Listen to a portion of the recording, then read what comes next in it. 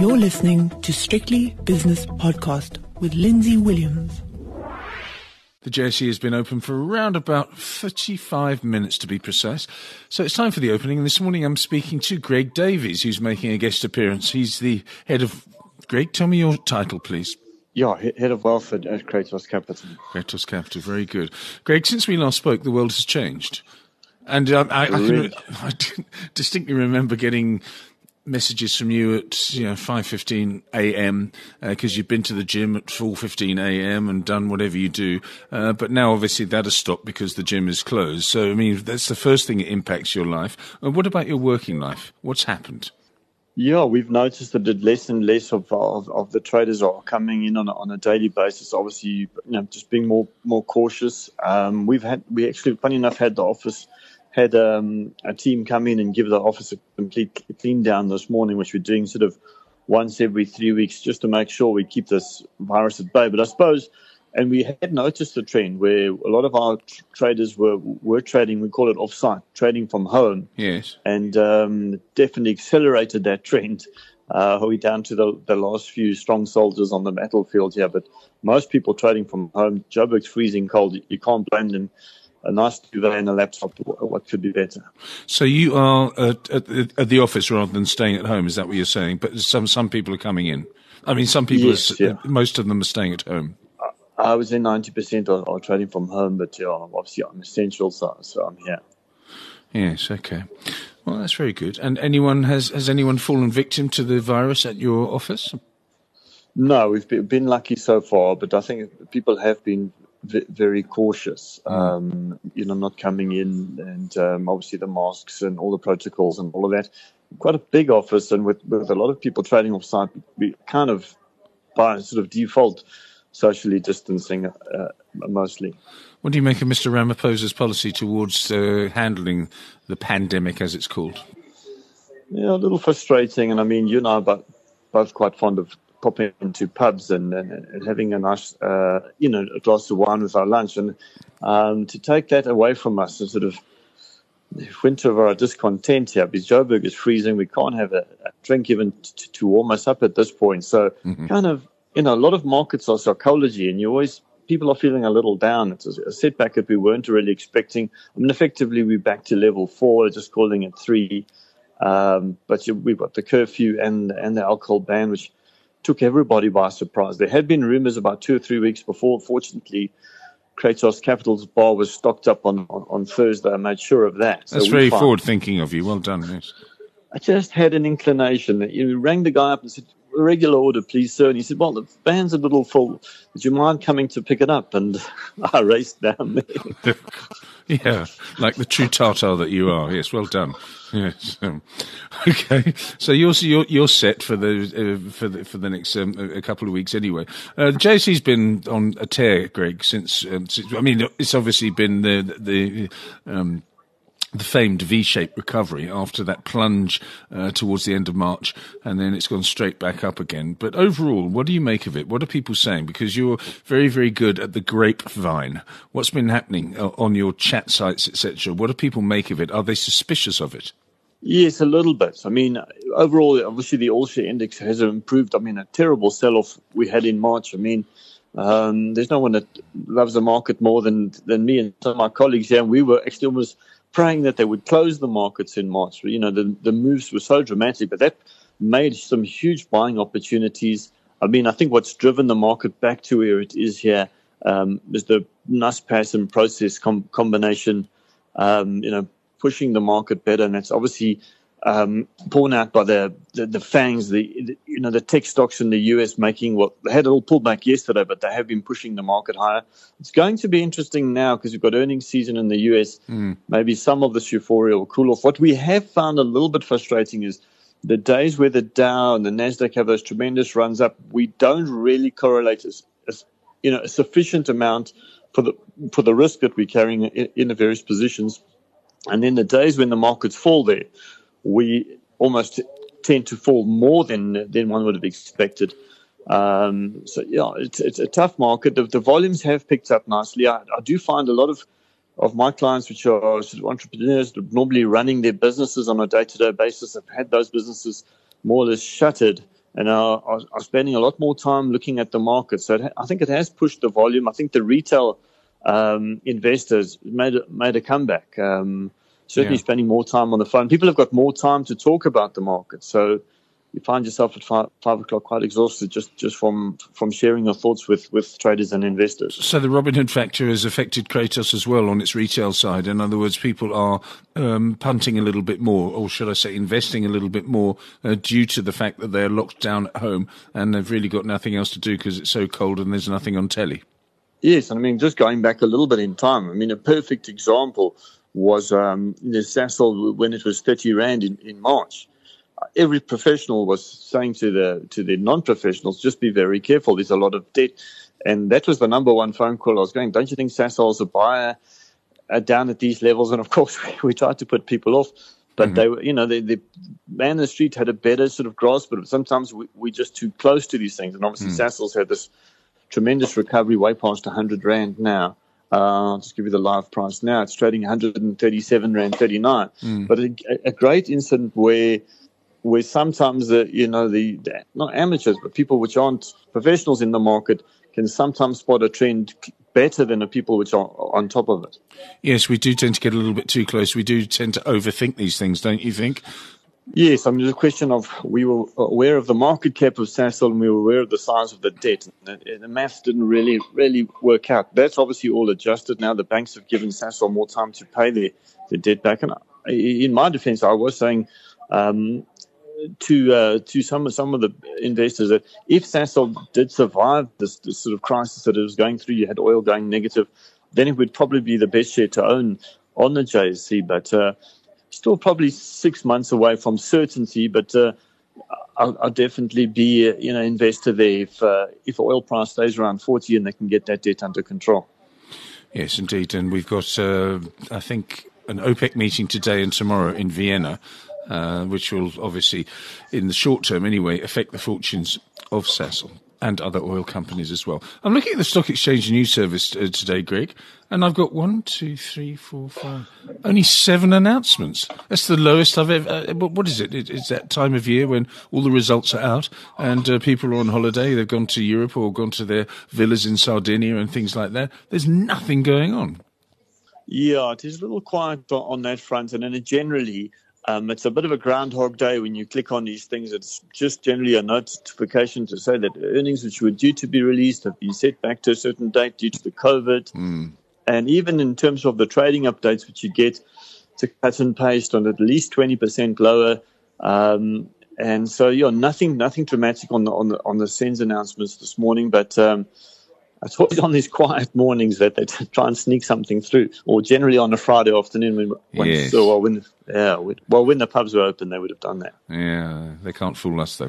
Okay, let's have a look at some spot prices here. I've got the dollar rand at 16.86. I've got the British pound against the rand at 21.11. The euro rand is 19.10, and the euro dollar is 113.29. The dollar slightly stronger, the euro slightly weaker.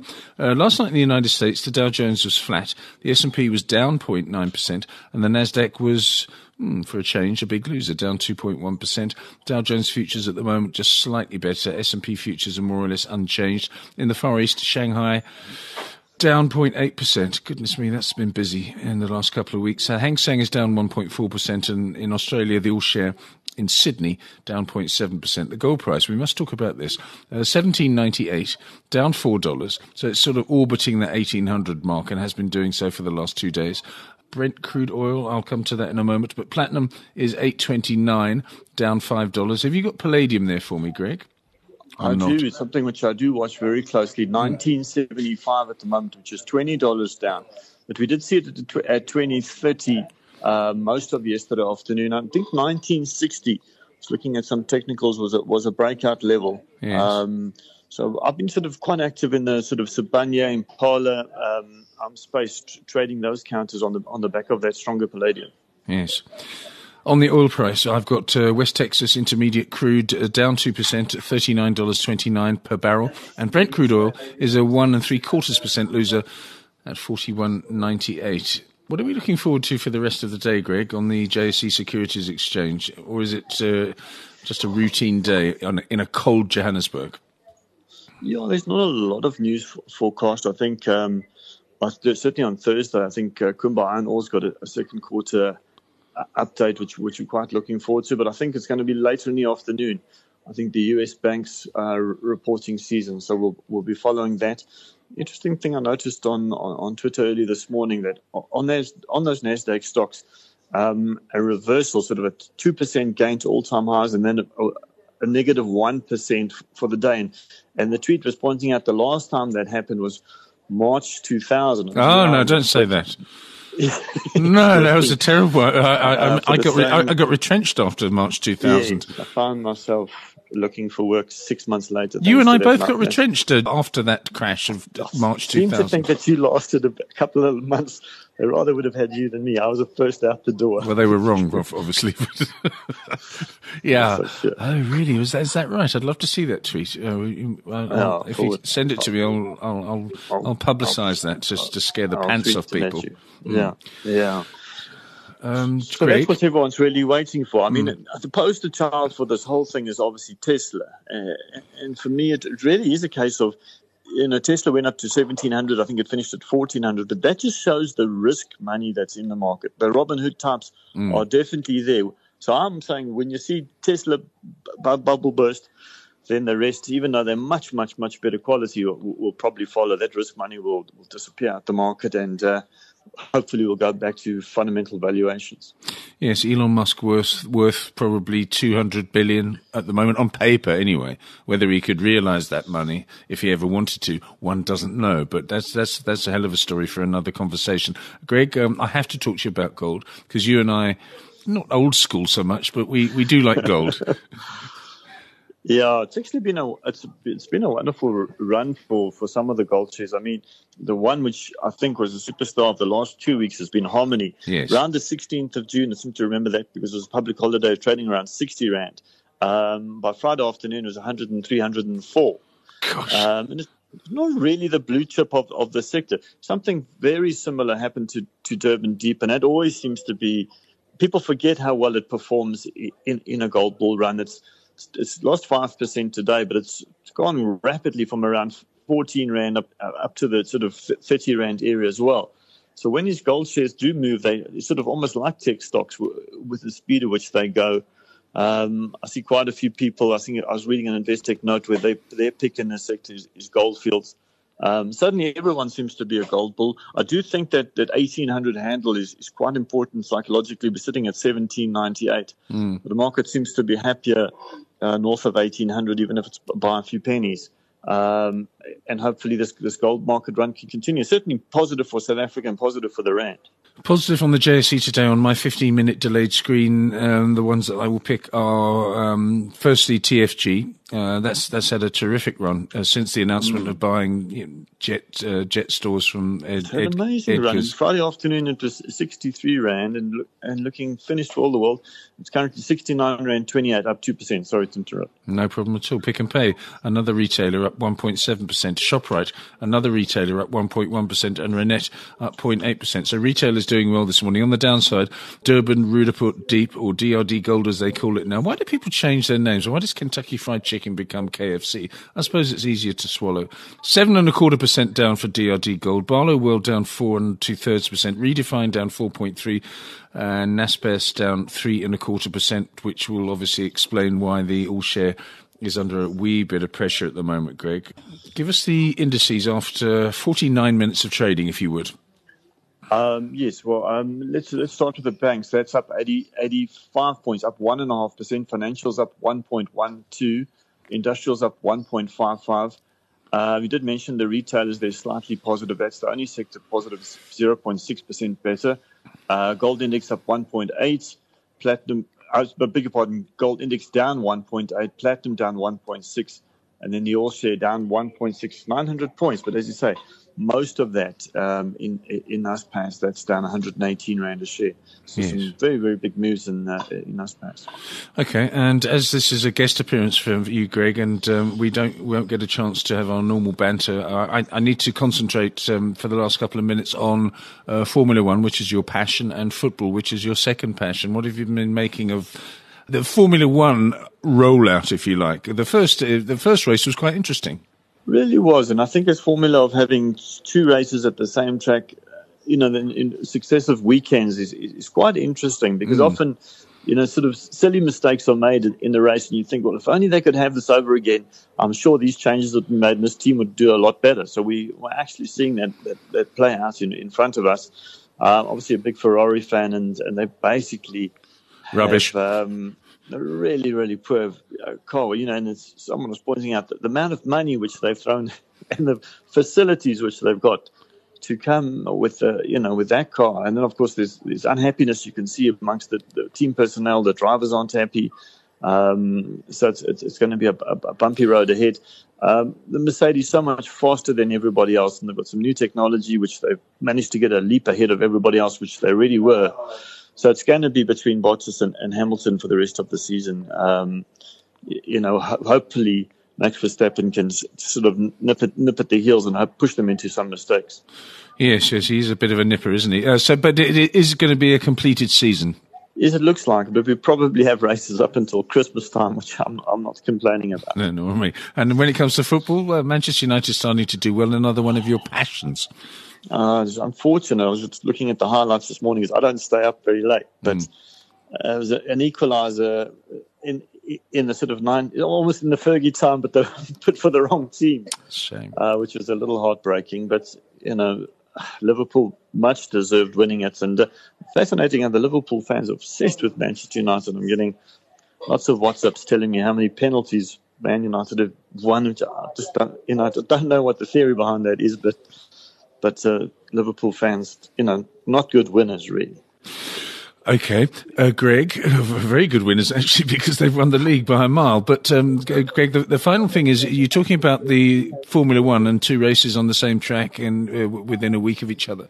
They're doing the same thing for the UEFA Champions League. They're conducting, or rather hosting, all the games in Portugal.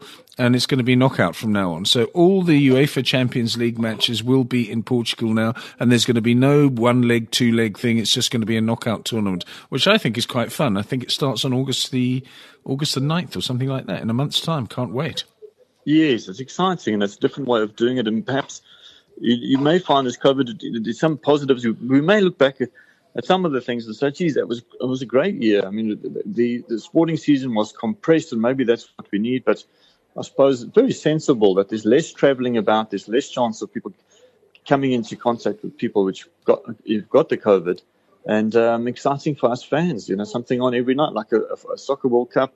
You can sort of plan your evening around a football game every night. It's wonderful. Greg Davies, thank you very much for your time this morning. Greg Davies is the head of wealth at Kratos Capital, and that was the opening. The views and opinions expressed in these podcasts are those of Lindsay Williams and various contributors, and do not reflect the policy, position, or opinion of any other agency, organisation, employer, or company associated with strictlybusinesspodcast.com. Assumptions made on the analyses are not reflective of the position of any other entity other than the speaker or the author. And since we are critically thinking human beings, these views are always subject to change, revision, and rethinking at any time. Please do not hold us to them in perpetuity.